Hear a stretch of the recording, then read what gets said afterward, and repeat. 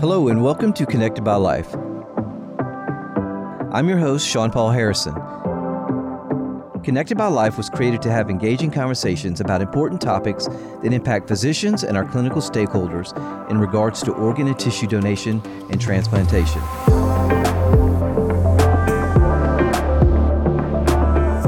Today we'll be highlighting the collaborative efforts between neurosurgical teams, the Organ Procurement Organization, and the healthcare partners, and how the collaboration significantly impacts the organ donation process. My guest is Brenna Romero, someone I had the pleasure of knowing for over 20 years as a registered nurse and a neurosurgical nurse practitioner.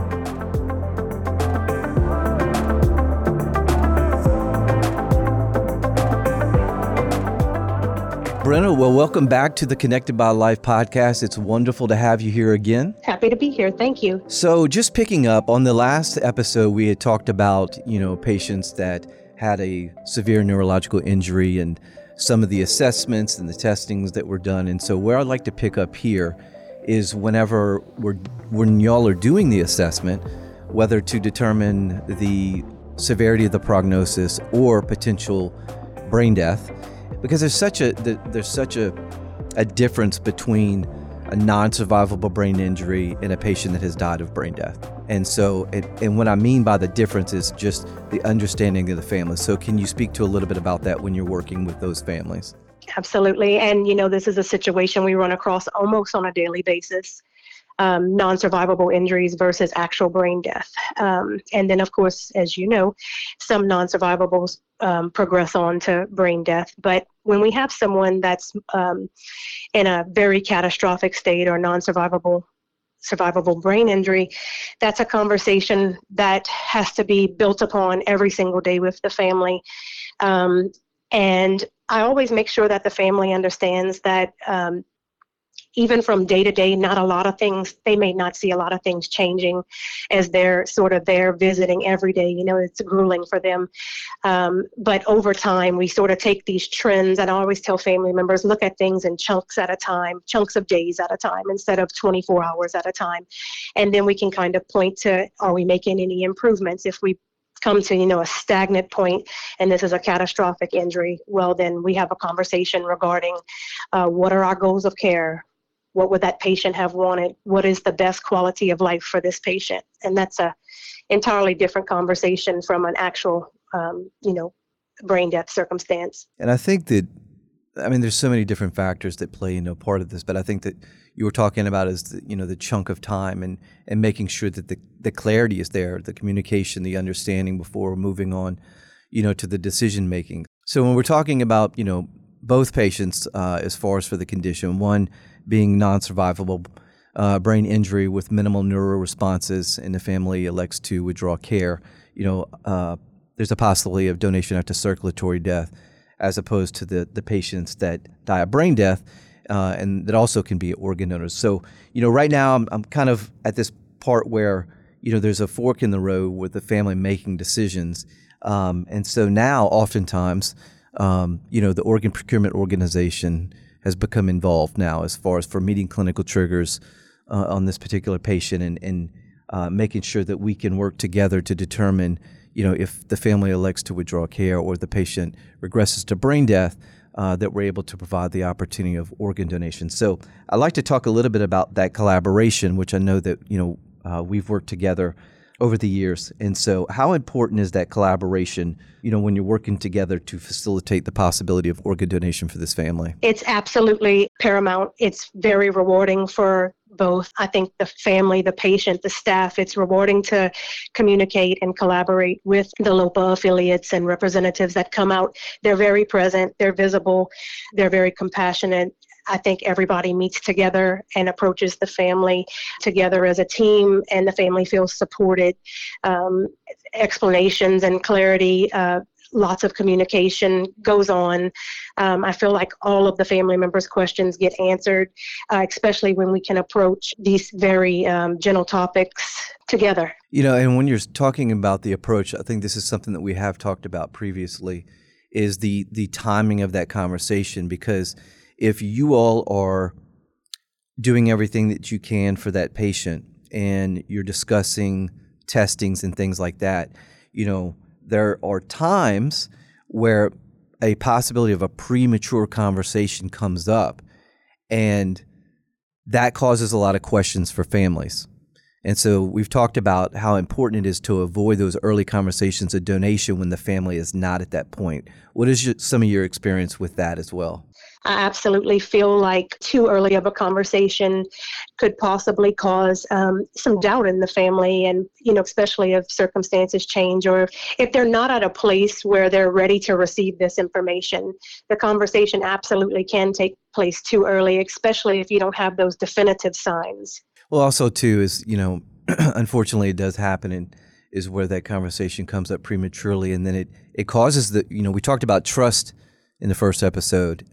In a situation like that, it can cause mistrust, which would, probably lead a family more towards possibly saying no to donation, and so working together, that collaboration, that teamwork between the organ procurement organization and our healthcare partners is so important. And then you also talked about in the previous episode as well, is about making sure that you are really explaining things to the family, making sure they understand before you move to those next steps. And one of those next steps eventually down the road would be the possibility of organ donation. We want to make sure that we can support the family as best as possible so their loved one could be a hero and save the lives of others. I think that there have been some very meaningful and very important conversations that have led to successful donation amongst the entire team, just because of a patient general approach. I personally have spoken with LOPA affiliates many times on the proper times, and kind of going back and forth and discussing, okay, this is what the exam looks like today. This is where the family is right now. This is the amount of information they can accept today. This is what's going on with the patient, so that we can make the appropriate decision. And it is a great collaborative approach when you make the decisions together. That way we can both be on the same page about where to go next. That is so important because, you all have been so heavily involved with this family and with this patient. And then when we're notified based on clinical triggers and coming in, it's so important for us to find out, basically what is the status of the patient? What are the plans? What's the family's understanding? And working together, that's something that we talked about, the 20 plus years that we've known each other and being in the healthcare field. It's so important because, it has grown so much into where it is something where we're working together to make sure that we could provide the most, the most support for this family in making the most difficult decision. One thing I will say too is I can't even imagine, you all having those conversations with the family as far as for the possibility of death, and recognizing how that affects you all as well. Can you speak to a little bit about that, as far as for the personal and the professional impact that it has on you all? Absolutely. And it most definitely does. And this conversation gets brought up quite a bit, amongst nurses and physicians alike. Before we go into a patient's room, I think it's just so important to become grounded again with ourselves and remember that, hey, this is a family member. We need to really have some empathy, pull all your empathy that you have together in that moment, and really think that, hey, this really could be your son or daughter, your family members. Please speak to them, because they will remember. Speak to them gently. Speak to them the way you want to be spoken to, because they will remember that circumstance forever. I've had people come back later and say they remember speaking to me from, 8, 9, 10 years ago. And, you want to make a good impression for them and provide them the support. It's about them and supporting them and making it meaningful for them during their time of grief. Brent, I was talking about just, recognizing the loss, not only for the family, but also for you all, which has got to be devastating. But one of the things I did also want to ask you, and I hate to keep putting you on the spot, but I know that you have been involved in organ donation cases for these families where their loved one was a hero and it saved the lives of others. First of all, how has it impacted you all as staff, and how have you seen that impact the family as well? I think with anytime you have to approach with a situation that's going to likely end in donation, being very cautious with how you choose to speak with the family, and offering them support. So one really important thing also is, even after they elect to donate, let's say brain death studies are done, things are finalized, and we turn it over to you guys for the care. I think even something small like paying them a visit will sort of answer what you asked on both parts. So that's meaningful for both the staff and also the patient family member, is providing like a little visit even after all of the formalities are done, to say, hey, I'm here for you. If you want to talk or ask any questions, I'm still here for you. If you want to speak, talk, or just a shoulder to cry on. And that helps us as well. It gives it meaning for us and for the family members. Well, I know that y'all have, because of the culture that you all have built as far as for not only what you're providing to the patients and families, but also the donation culture. Because I know that, you all are involved in flag raising ceremonies and, just all of the things doing for, what you all are doing for the family.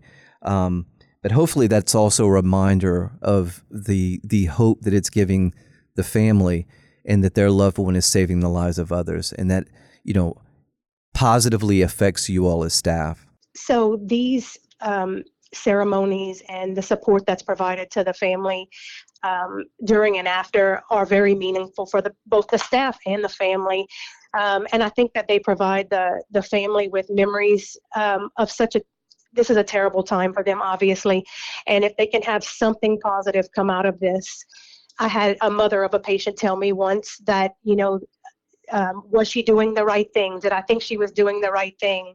She asked me for a one-on-one opinion, which we're always reluctant, to give those, but a moment of openness and speaking to her on such a selfless act. It's the most selfless thing you can do besides motherhood, right? So she really appreciated the extra support from LOPA itself, from the hospital and the nurses. So yes, it's very meaningful for families. And I think that in such a terrible time, they need something to hold on to and to be hopeful about. And it's such a wonderful thing. Well, I think that, one of the things in bringing you on was just highlighting the fact of the role that you all play within the donation process. One is, identifying patients that have the possibility of donation, that detection and the assessment, the communication that you all have with the procurement teams, making sure that we're communicating together to ensure, if this patient has the possibility of donation, whether it's donation after circulatory death or the patient is brain dead and we could proceed with organ donation, but just making sure, we're able to guide the families together. So Brenna, also, with everything that we've talked about, in your experience, what are some of the major factors in having a really successful donation process? I'm talking about teams working together to support the families and maximizing the opportunities for these heroes to save the lives of others. What are some of the key components that you feel are a big part of that? So a compassionate approach, a team approach, collaborative approach with the procurement specialists that come out to the hospital. And I love the fact that we meet together and we speak and sort of give a rundown of what's actually going on. And like you had mentioned earlier, having that appropriate information and not approaching too early. And then when there is an approach, having all the facts and presenting the family in that timely fashion, not too soon, obviously. And then just really listening to the family and seeing where they are in the situation, and then getting into, the details after very cautiously and carefully, and just providing them support nonstop throughout the process. And that's a multidisciplinary thing, but giving them that support that, hey, we're here for you and we can continue to answer your questions. And also that we're still going to support your loved one and take excellent care of them in this time. Also, too, this is more for us as organ procurement organizations, because there is a lot that listen. And, from a nurse practitioner working with neurosurgeons and the hospital staff, these teams, what are some things that you feel that you all either that you need or that you continued to have from us to support you all within this process? One thing that has been absolutely imperative and amazing, and again, as I've watched the evolution through the years, is actually having the procurement specialists or affiliates come out and we can see them. They're visible. They're here. We can go and speak to them. It's a real person, live on the spot. We can talk about what's going on and discuss each patient. That's been excellent. Well, I appreciate you saying that. And, it really does. It means the world to us to work together. This is obviously one of the most difficult times for these families. And so, for us to work together so that we can make sure that we are taking the time to focus on this family and their loved one and hoping that something good can come out of it. And I hope that this time with you, Brenna, hopefully, with your staff and everyone that you work with, is that that you are making an impact on these families and that, you're such a big part of this process. And we hope that you all are reminded of the difference that you're continuing to make. Thank you so much. And I'd also just like to say that one of the most meaningful things for me personally was when you guys began to send the text sort of later that let us know, hey, this person and this family that you helped, these organs helped, these people. What are those texts called? It's the follow-up text? It's ConnectMD messaging. So yes, well, that has been unbelievable. And you asked about how, we're affected as staff earlier, and I would say that has profoundly made a difference.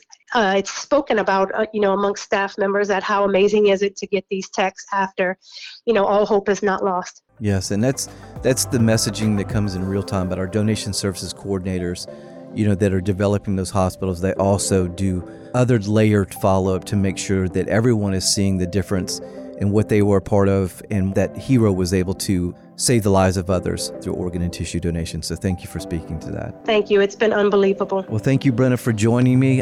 It was really an honor to have you on the podcast, and I look forward to seeing you in the future. Thank you so much. Thanks for listening. And thank you for being someone that truly cares about organ and tissue donation. It really matters.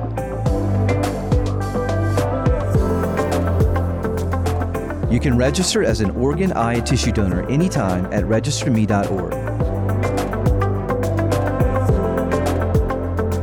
If you enjoyed this episode, please subscribe to Connected by Life on your favorite podcast app.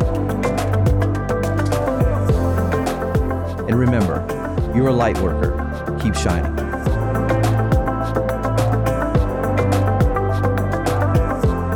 This is a production of LOPA. The content in this podcast is intended for informational purposes only and not intended to substitute for professional medical advice. To read our full disclaimer, please visit our website. The Connected by Life podcast is hosted by myself, Sean Paul Harrison. Our executive producer is Kirsten Heinz. Our production assistant is Chandra Williams, and we are recorded, engineered, and mixed in our Covington, Louisiana studio by Troy Perez.